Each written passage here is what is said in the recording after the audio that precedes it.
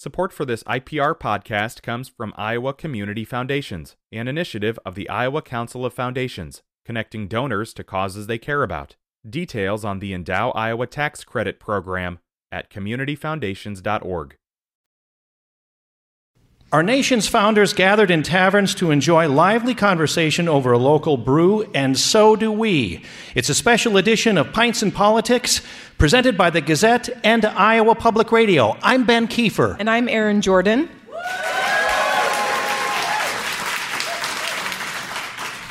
Tonight's panel includes Althea Cole, Gazette columnist, Tom Barton, the Gazette's deputy Des Moines bureau chief, and Todd Dorman, Gazette Insights and opinion editor.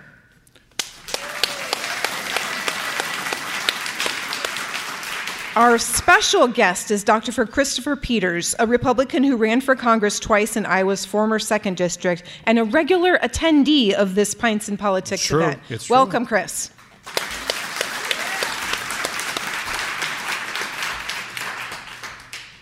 So I'm going to kick us off. This week, President Joe Biden gave his third State of the Union address. We heard some heckling from Republicans, but I also read that House Speaker Kevin McCarthy applauded a few times and even stood up at one point in support. Are there any elements of Biden's remaining agenda that you think could get GOP support in the House? As a newbie, I'll just say no, probably not. Although I'm hoping he'll talk Marjorie Taylor Greene out of that coat again. Yeah, that was quite a coat. I think I saw something like on Ice Planet Hoth in Star Wars or something that looked a little bit like that.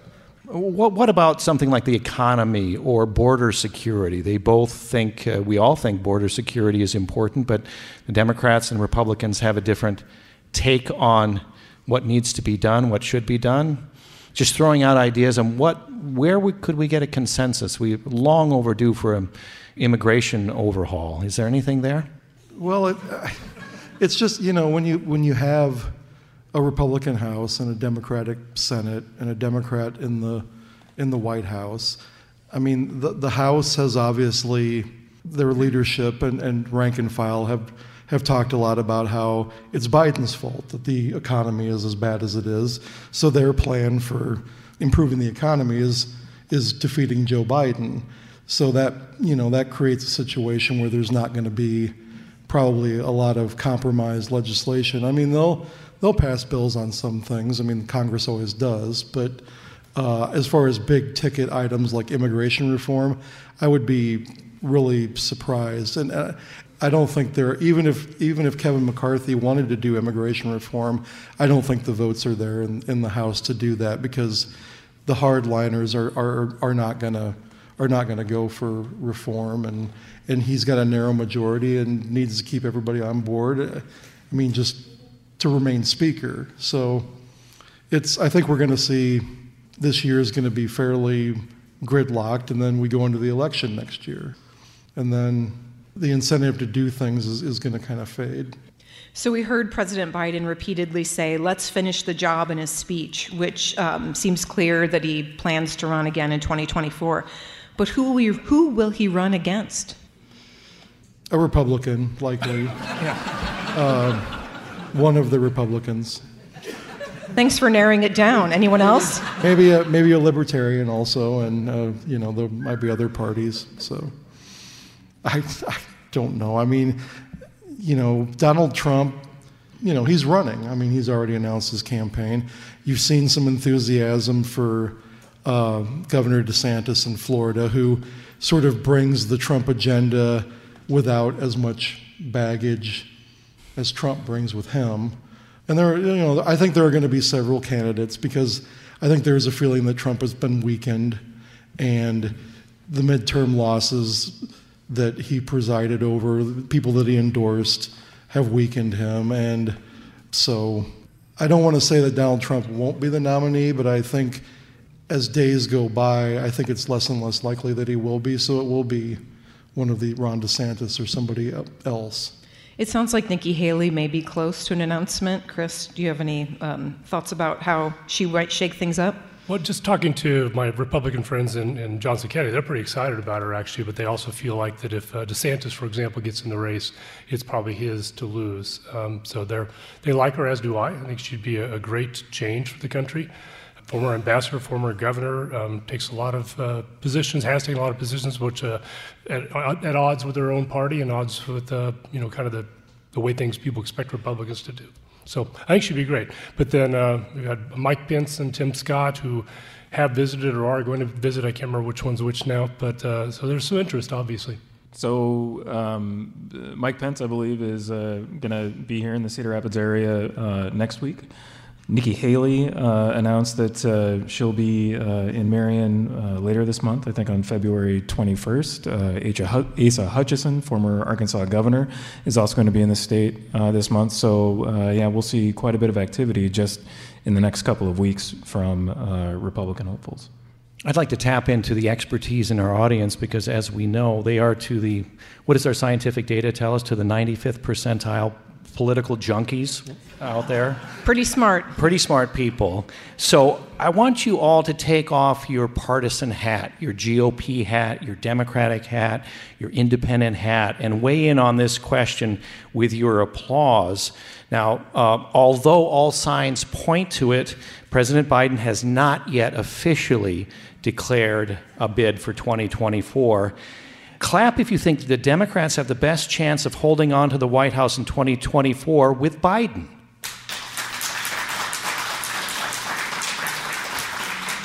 Okay. Now clap if you think the Democrats have the best chance of holding on to the White House with someone else. My internal applause meter, which was recalibrated just last week, says that's pretty much 50-50. I think it was a little stronger for Biden you think so? than otherwise. But yeah. Althea said something that made me maybe reevaluate my position because I do that a lot, sorry. Yeah, well, it happens. I mean, I'm trying to learn. I am. If you do have a large field, like 12, 14, 15 candidates, it probably helps Donald Trump because he may have the biggest, block of voters that will stick with him going forward. And that's basically what helped him last time, is that, nobody could settle on an alternative to Trump, and then so Trump became the only alternative. And you've seen Trump in recent days sort of go after Ron DeSantis pretty hard, and I think Trump feels he's the biggest rival that he has, and so Trump versus Ron DeSantis, it's just kind of like grab popcorn and sit back and watch that unfold, because that's going to be pretty brutal. You should re-ask the question: Biden versus Trump versus Biden versus DeSantis. Right. We have plenty of pints in politics before the 2024 election. Yeah, so maybe we'll define it. We've got to pace ourselves. We've got to pace ourselves. You see polls that show Americans would rather that neither Trump or Biden would run. They don't want that election again. But an incumbent president's difficult to beat. It doesn't happen very often. So, and if Joe Biden, as he showed there, the knock on him is, a lot of times is that he's old and he can't handle himself in public. But I think during the State of the Union, he did a fairly good job of trying to assuage that fear that he's, can't mix it up anymore. And I think he mixed it up with the Republicans that were sort of heckling him. And I think Kevin McCarthy was kind of like, shush, because I don't think that was helping. I think it was actually helping Biden. That's the point I wanted to talk to Althea and Chris about. We had some shushing from the new speaker. So what is that shushing? Tell us about the divisions within his ranks as Speaker of the House, Chris. Well, as a parent, I can tell you shushing rarely works. And there's always those divisions. I think it's he's got a very contentious household to look after. You really felt bad for Kevin McCarthy. At least I did, looking at him up there like, God, what a horrible place to be. But I thought given the situation, he handled himself pretty well. The rest of the group, not so much. Ideas on that, Althea? I mean, I don't know if I felt bad for Kevin McCarthy during that speaker vote. I remember sitting at home thinking I'm at home on a Friday night watching really exciting stuff on TV, and that is the Speaker of the House vote. That was a Friday, right? I don't know. Days go by so quickly.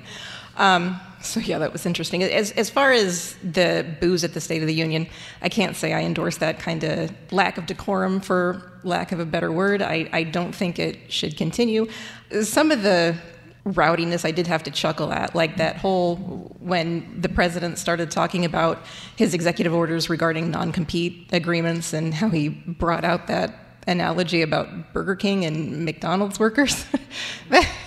That I was like, you were doing so well, sir, and then you brought out that, and so I didn't mind the booze on that, because I was like, what are you saying? What are you doing? So I had one political analyst liken the booing and the sounds from the audience there in the U.S. House of Representatives to, we're becoming more like the British in their parliament, which I thought is a terribly highbrow way of describing what happened. Yeah, that was what immediately came to mind for me, and I actually kind of like watching British Parliament for that reason, nice? Because it's kind of a free. I mean, I wasn't offended by it. I think the more entertaining the State of the Union gets, the better, because frankly, I've sat through some really. Remember when Bill Clinton used to speak for like 2 hours? Yes. I mean, I would have been glad if somebody would have stood up and said, "Shorten this," cut. And the original tradition was just to send a written statement to Congress, and that persisted for most of our country's early history. I think we should go back to that. Yeah, personally. we could go back just a letter. This could have been handled in an email to the president. Send an email. Send a text, a tweet. The tweet of the Union. It would be. TikTok. I do find it interesting, though, that, I mean, not too long ago, during President Obama's State of the Union, you had Joe Wilson from South Carolina with his famous "You Lie." And I just think it's interesting, the reaction to that and how kind of seismic that was in political circles and the response that got. I mean, I think he ended up getting an official, reprimand from the House compared to, kind of where we are today and what we saw during the State of the Union this week. We'll be back with more of this special Pints and Politics edition of River to River, recorded yesterday evening at CSPS in Cedar Rapids. I'm Ben Kiefer. This is IPR News. Support for this IPR podcast comes from Iowa Community Foundations, an initiative of the Iowa Council of Foundations, connecting donors to causes they care about. Details on the Endow Iowa Tax Credit Program at communityfoundations.org. Hi, it's Terry Gross, the host of Fresh Air. We bring you in-depth, long-form interviews with actors, directors, musicians, authors, journalists, and more. Listen to our Peabody Award-winning Fresh Air podcast from WHYY and NPR. And we're back with this special edition of River to River, Pints and Politics, presented by the Gazette and Iowa Public Radio. Ben Kiefer with Aaron Jordan. And we better reintroduce our panelists, Aaron. Yes, tonight we've got Tom Barton, Gazette politics reporter, Althea Cole, Gazette columnist, Todd Dorman, Gazette Insights and opinion editor, and Chris Peters, a Republican in Eastern Iowa who ran for Congress twice. And I think in this segment, at least to begin with, we're going to start off with some state politics. What are we, about a month into the 2023 session, aren't we? We are, and Tom was just saying how the first 4 weeks have been like a whirlwind. Late last month, Governor Kim Reynolds signed a bill to make private school students eligible for a $7,600 a year education savings account to pay for tuition and other expenses at private K-12 schools in Iowa.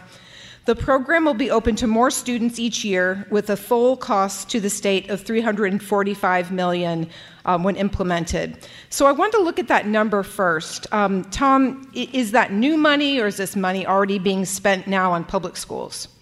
So it's new money because, as you mentioned, it's going to be phased in over a couple of years, and with full implementation, that funding there's no income restrictions, and so you have current private school students that would be able to utilize that funding. Again, under the bill, for those not familiar, it would allow students to take the state's full per pupil cost, which is about more than $7,600 next year, to pay for private school tuition and other expenses. And again, that's open to students who are currently in public school that want to move to private, but also, again, students who are in private school, have never been in public school, would be able to utilize that funding. So the bill passed with all Democrats in opposition and 12 Republicans voting against it. Let's talk through some of the largest concerns from opponents. So opponents say that this is going to siphon money out of public schools to fund unaccountable private institutions that aren't subject to the same oversight as public schools, and that it devotes tax money to schools that could turn away students with disabilities or families whose values don't align with theirs. But, I was thinking about how many private schools in Iowa now, because of this legislation, may be planning on ways to expand, possibly adding high schools and other curriculum options. This is a real boon, not just to those schools, but to private school families. What have, you on the panel, what have you heard from families who do want to send their kids to private school or are already doing so? Okay, everybody's looking at me, so I assume this question is going to start with me.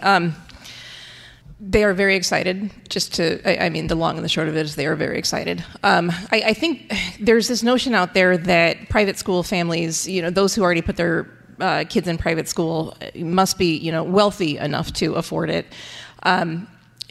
Just because they can afford it or just because they can come up with the money, it doesn't mean they're necessarily wealthy people. And we'll see that out of whatever private school families who currently have their kids in private school. If they are eligible right away to use the ESA money, that would indicate that their income does not make them wealthy people. I've got members of my family who actually will qualify next year, who have really had to work very, very hard, scrimp and save, make other sacrifices financially because they believe that the Lutheran school system is the right fit for their kids. So they're very, very excited about it. Homeschool families thinking about their educational options, people who, really want their kids to thrive in public schools, but for whatever reason, and there are myriad, their kids aren't having the best time of it. All of a sudden, this opens up some extra options for them, and they're really excited about that. I understand that a private company will administer this program. Why is this being moved out of the Department of Education, and how will this company be accountable to Iowans? So the way that the education savings accounts would work would be similar to the state's current 529 college savings plans, which are managed by an investment company, Vanguard, and it's overseen by the Iowa State Treasurer's Office. So similarly, the accounts would be created in the state treasury under control of the Iowa Department of Education. But then, yes, you would have a private company that would administer the program and oversee the payments. So the Iowa Department of Education is working to develop a operational plan for the program, including the application process, according to the governor's office. And again, according to the governor's office, that plan will be refined and finalized once a third-party vendor is selected to assist with program development and management. The state has issued a request for proposal for businesses with experience managing similar programs, and those proposals are due February 14th. And so the vendor selected will, support the transfer of funds from the state to families of eligible students and work to ensure program compliance. Wanted to stay in the area of education in our state, but then shift to other legislation advancing, not signed into law yet, that would restrict what Iowa schools can teach about gender identity Also the question of parental consent when kids identify as transgender. One proposal, parents would have to provide written consent before a school could call a transgender student by a name or pronouns that affirm that gender identity. And also, schools could not knowingly withhold information about a student's gender identity or their intention to transition to a different gender. Then we also have, akin to that, a proposal that would prohibit Iowa schools from including gender identity in kindergarten through 8th grade in curriculum and instruction. I wonder what the panel thinks about those, because we know to a large degree, we can take Florida, for example, they mirror the Republican playbook in not only here in Iowa, but in other states. Thoughts? Well, thoughts. I think of those bills, and I think all of them would be damaging in different ways, but I think the one that really stands out is, I think it is House File 9, which is the one you referred to, that would require school personnel who receive information that a student is transgender or questioning their gender or transitioning or asking for support, they would have to report that student's status to their parents. And I mean, I understand the argument about parental rights, and in a perfect world, every family would, deal with this in a loving and supportive environment, but that's not the case. We just know that in reality. So I interviewed a couple of students from Linn-Mar today who, talked about how important it's been for that school district to have gender support plans that at least enable kids to live as their authentic selves during the school day. Teachers respect their pronouns. They respect, the transition or the questioning that they're going through. And if they don't want their parents to know about that, which under the Linn-Mar proposal right now allows them to do that, I mean, I think they know their home life a lot better than a school administrator and certainly a state lawmaker. And when you look at the potential consequence of this, I mean, we know transgender students have a higher rate of suicide ideation and actually committing suicide. They have a rate of being homeless that's a lot higher than just your average kid. And part of that is because they're not accepted for, as they transition or if they're transgender. So I think what the legislature is doing is taking situations where kids can learn, which is the primary goal of public schools, in an environment where they feel safe and accepted, and turning it on its head to say, you can't trust a teacher because that teacher has to tell your parents. You can't trust a guidance counselor. You can't trust anybody. You can't tell anyone what's happening because you're going to face, whatever you believe you're going to face. And I just think all of this is irresponsible. I mean, it's irresponsible for the state legislature to sort of reach into local school districts and dictate how, they accept or support these kids. So, I mean, I don't mean to. I'm on my soapbox. I'm sorry. I'll kick you off. But, and I mean, and with regard to banning books and stuff, I mean, I understand that people are concerned about books being age appropriate to certain age groups and classes, and they're concerned about content. I would rather have education professionals in the local school district make that decision than state lawmakers with a political axe to grind. I mean, that's just how I feel.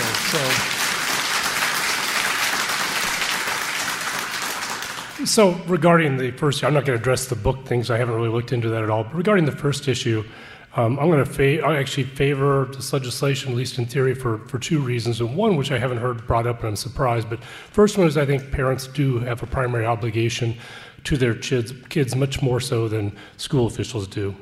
But the other thing is, as Todd correctly mentioned, these children have a much higher incidence of mental illness, suicidal ideation, of actual suicides themselves.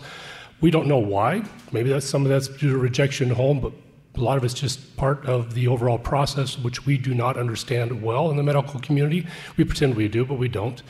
I worry that if the teacher hears that a kid has said that I want to transition, and he says I don't want to tell the parents, and then that child does commit suicide, I think the school district's putting themselves in a very liable condition for being sued for not divulging that information so that the parents could get that child help. So I'm really worried about the position they're putting themselves in. I just want to clarify, I didn't say that they were mentally ill. And I think that's a label that gets applied because people talk about gender dysphoria, when in reality, gender dysphoria results from the non-acceptance of them as transgender. I mean, that they have to deal with that. It's not that they have dysphoria because they're transitioning to a different gender. But to clarify, I didn't say they were mentally ill because of that. I said that they have a much higher incidence of mental illness, anxiety, depression. Right. 30% of females that are identified as having gender dysphoria are somewhere on the autism spectrum. I mean, these are, I think people still consider those mental illnesses. I mean,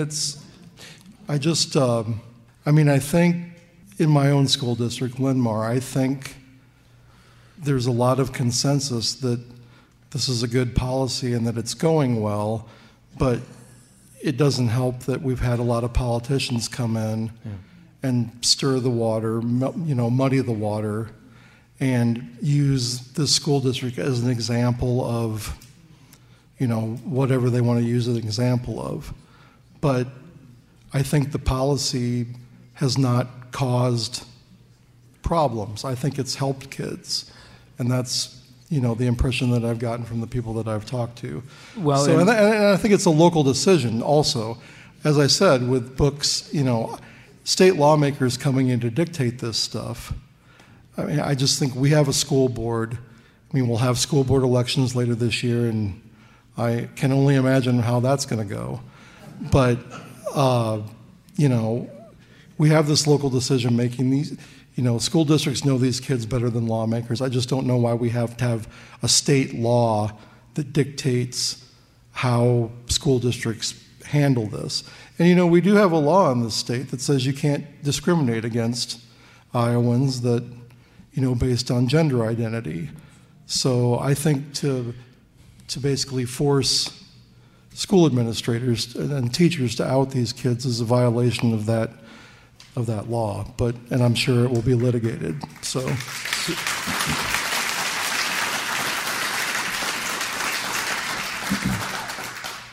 to that point, I was just going to add that with regard to the Linn-Mar district's policy that Republicans have seized on, that was a policy that was largely developed based off of guidance and policy from the Iowa Department of Education, a policy that no longer is on their website, but at one point was. And as Todd mentioned, also based off of Iowa Civil Rights Code that provides protections for Iowans for gender identity, sexual orientation. And it was also pointed out and brought up in committee and subcommittee hearings the last couple of weeks in the Iowa legislature that federal policy as well, Title IX, provides protections as well for students to provide, equal protection and equal opportunities in education for all students, and that extends as well to gender identity. So anyway. Let me just toss in, some of the science here, also because on our panel we have an MD in the form of Dr. Chris Peters. The American Medical Association wrote in a 2021 letter that, quote, trans and non-binary gender identities are normal expressions of human identity and expression. The AMA recommends enabling young people to explore and live the gender that they choose. Dr. Peters, Chris, shouldn't our laws reflect the latest in science. We don't have hardly any science regarding this. So you're denying what the AMA says is scientific fact. You're denying it. There is very little scientific study of these individuals, particularly when we deal with minors. There just is very little. I can just point out anecdotally, and that's about all we got, the largest gender transition clinic in the UK, Tavistock, I think, just recently closed or is closing. Other European nations are scaling this back, their treatment of minors for gender dysphoria. They're realizing some of the harms we potentially are causing these kids, as far as like puberty blockers, hormones, etc. These are not reversible, despite what they're talking about. What adults do is a whole different thing, but when we're dealing with the minors, we don't know much. And so you're saying this is based in politics, liberal politics, not in medical science? Yeah, it is. As a doctor, you're saying? In large part, yes, that's true. It is true. There's very little study on this. Well, I mean, schools aren't prescribing puberty blockers. No, they're not.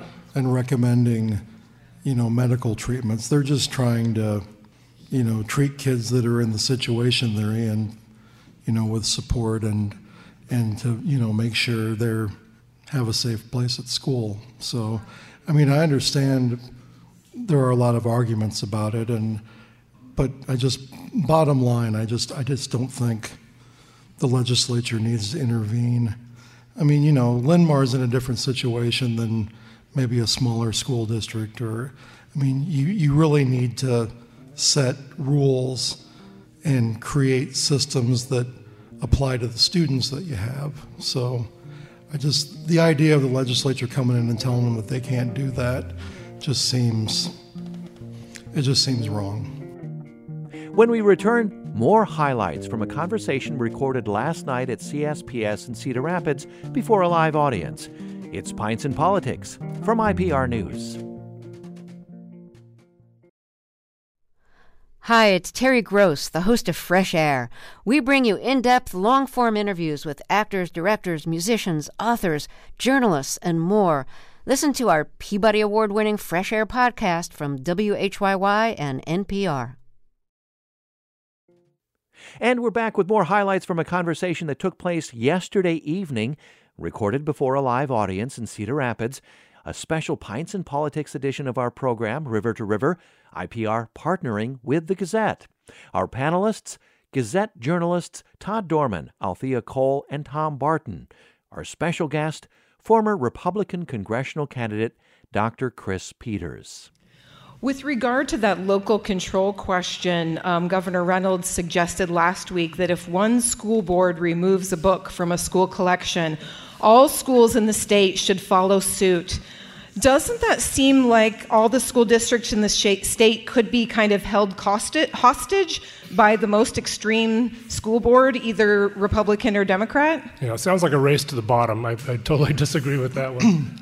Well, her staff modified her position on Monday to say if a school district bans a book, that doesn't mean it has to be banned everywhere, but you would need to have written permission from your parents in other districts. So, I mean, and that's the thing. I mean, they keep saying these books are obscene, but they're not obscene. We have an obscenity law in Iowa. It lays out when something's obscene, and if a work is taken as a whole and has value in various ways, it's not obscene. But the whole strategy is to basically, like they talk about the book Genderqueer, which is a graphic memoir of from a non-binary author who basically just sort of tells the story of growing up and dealing with the questions that they had.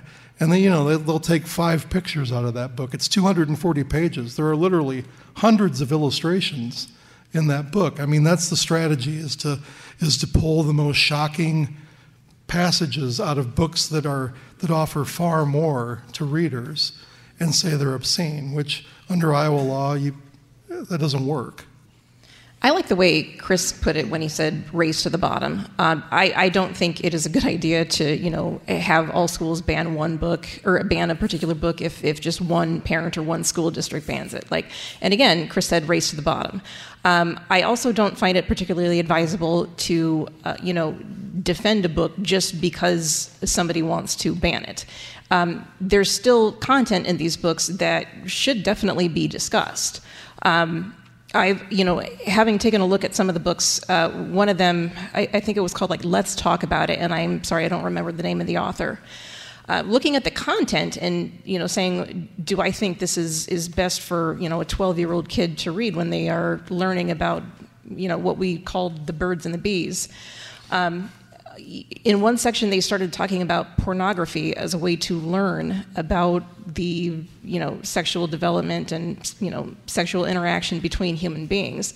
And I have to admit, I was concerned with how blithe it was when it mentioned pornography as a possible resource. I mean, the only caveat it really included was, keep in mind, it's not real. And yeah, to say the least. But it really didn't talk about any of the other possible dangers of pornography, like, you might be watching people who are, victims of human trafficking. You might be watching people who have consumed, hard drugs in order to, perform these acts.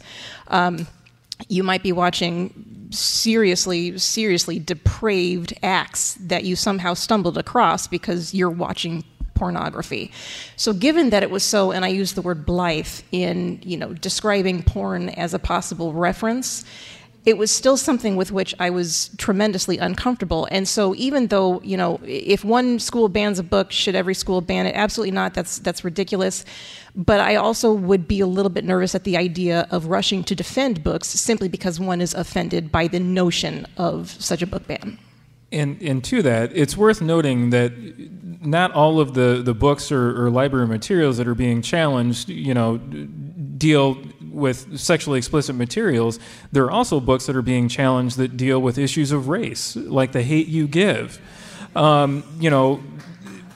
Library materials that confront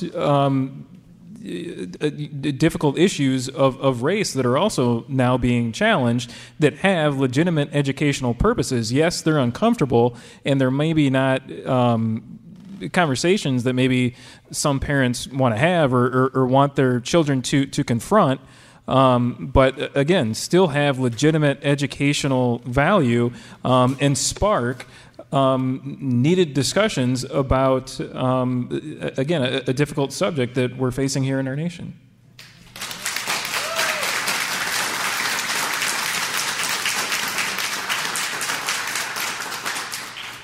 These have, of course, been in our news in the last couple of weeks.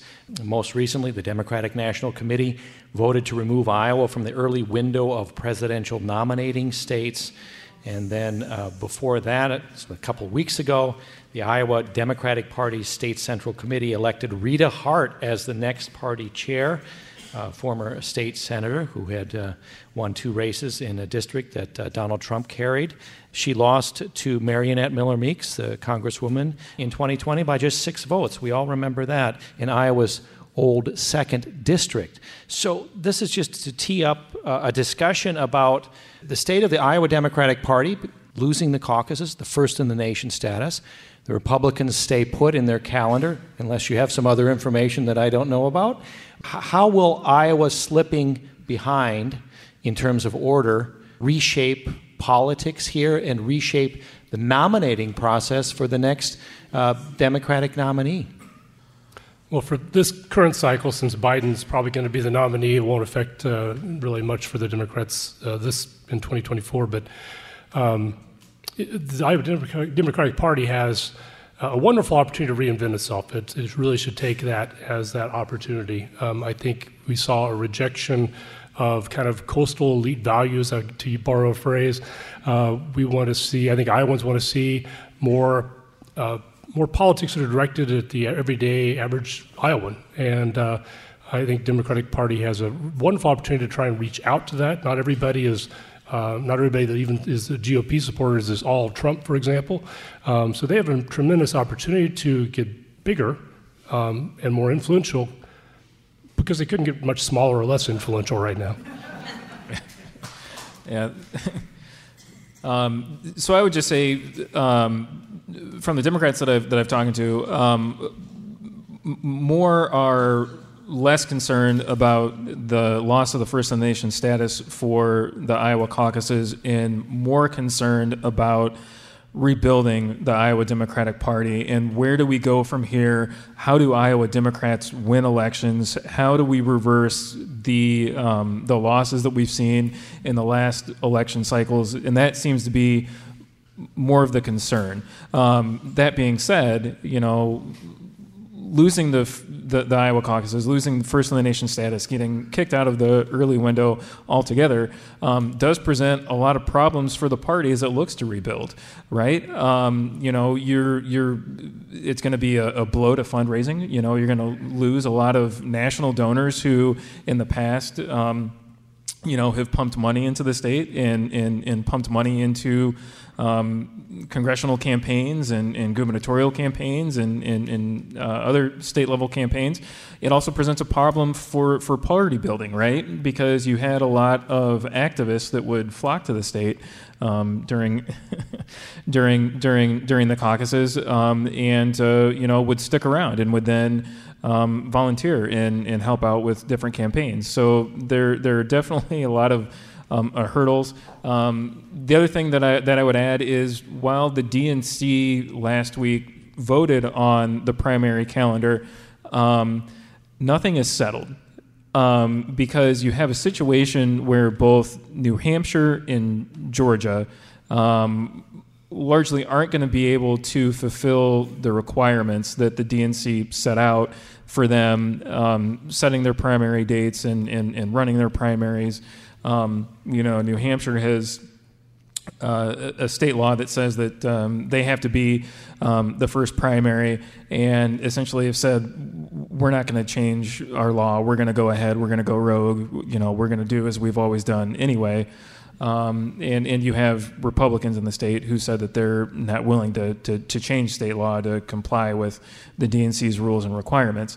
In Georgia, it's much of the same thing, although there it's a situation where the Republican Secretary of State has said that he's not going to budge, he's not going to change, state rules where, potentially you could run into a situation where you could have loss of delegates for the state parties and run afoul of again the primary calendar that the Republicans have set forward. So I mean, this is something that's going to continue. You're going to have states jockeying for their preferred position, and potentially a situation where you've got a calendar that's just not going to work with New Hampshire and Georgia. All right, so this is a question from the audience. Broadly wants to know what the panel thinks about the George Santos situation. Should Congress, Republicans and Democrats, get rid of him? And what can be done to stop this type of behavior in the future? They note the district did not elect George Santos. They elected kind of a fictional character that doesn't exist. So, how do we ensure this sort of thing doesn't happen in the future? Remember in high school taking political science, remember these pictures from like the 18th century where they got a bunch of tar and a bunch of feathers? I think we could written State of the Union and tar and feathers. I think that would be good. Well, I think you have to impeach a president of the United States, which George Santos is. Is that not right? Is he not president? Will be in 2024. Oh. Well, and he's also Chief Justice of the Supreme Court, which makes it even more complicated. So, I mean, And Speaker of the House. So it sounds like there's really very little way for Republicans or Democrats to do anything about it in Congress. Is that correct? Well, my understanding is Congress can just hold a vote and expel him, but isn't McCarthy's stance on this just to let it work its way through the ethics right now, process? His stance is an ethics. Is that his answer? Is that an actual thing? He needs his vote. I mean, that's not sure for what. He's not going to get anything done anyway. Yeah, but right. To keep him speaker, maybe if there's one that. member of the House objects, they can. Well, George can be speaker. Well, he could be a consensus choice, sort of, between the dishonest and But which George Santos are you talking about? Yes. There are multiples. Yes. We don't know how many George Santos there actually are. We probably never will. The one in the sweater. That's the guy. Not the one in Brazil? With the lip filler. Also, is George Santos his real name? Do we even know that? You're listening to a special Pints and Politics edition of River to River from IPR News. I'm Ben Kiefer, listening to highlights from a conversation recorded last night in Cedar Rapids before a live audience. Our panelists, Gazette journalists Tom Barton, Althea Cole, and Todd Dorman. Our special guest, former Republican congressional candidate Dr. Chris Peters. We talked about George Santos here. I went out in the audience before we started our session here and asked a few people if they'd ever told a fib, a lie, an exaggeration to impress them. I assured them of their anonymity. One woman said she lied to a boyfriend about her athleticism or to someone in a group about that. Another that I found most interesting told a boyfriend years and years ago that this fabrication, she said, that, quote, I was sane and my family was sane. I like that. So the question for the panel, since George Santos has lowered the bar on resumes, and now it appears, if this trend continues, we can really put anything we like on our resumes. What untruth would you most like to add to your resume to impress others? Do we have any takers on the panel? Sure, I'll go. I'm going to borrow from George Peters? Santos that my wife's going to be shocked to hear this, that I was once a Brazilian drag queen named Katara. Sorry, honey. When I was a part-timer in the Register, Des Moines Register, just in case you don't know, sports department, this is actually something I did. They had these certificates designating people for, like all-state basketball, and so I typed one up for myself and hung it in my fraternity house room. And people were like, wow, you're first team all-state? Yeah, oh yeah. Yeah, I was. So I think if I could lie on my resume, maybe I'd say that I won the Master Columnist Award at the Iowa Newspaper Association, because I think that's the only way I'm ever going to get one. I'll print up a certificate for you. These are fabrications, but what I'm saying is the truth. Did you know that Donald Sutherland is so enamored of Iowa Public Radio and River to River that Donald Sutherland named his son after me? Oh, I Didn't know that. No. Didn't know that. Wow. That's Me and Donald Sutherland, we're tight. Yeah, Okay. we're tight. Named his son after me. The Grateful Dead wrote a whole song about me, Ben. So They did? They did, yeah. There's a song called Althea. Yes, I know. Some guy in the 1600s wrote a poem about me. He was so enamored and enchanted with me that he wrote a poem called To Althea from Prison. That was about me.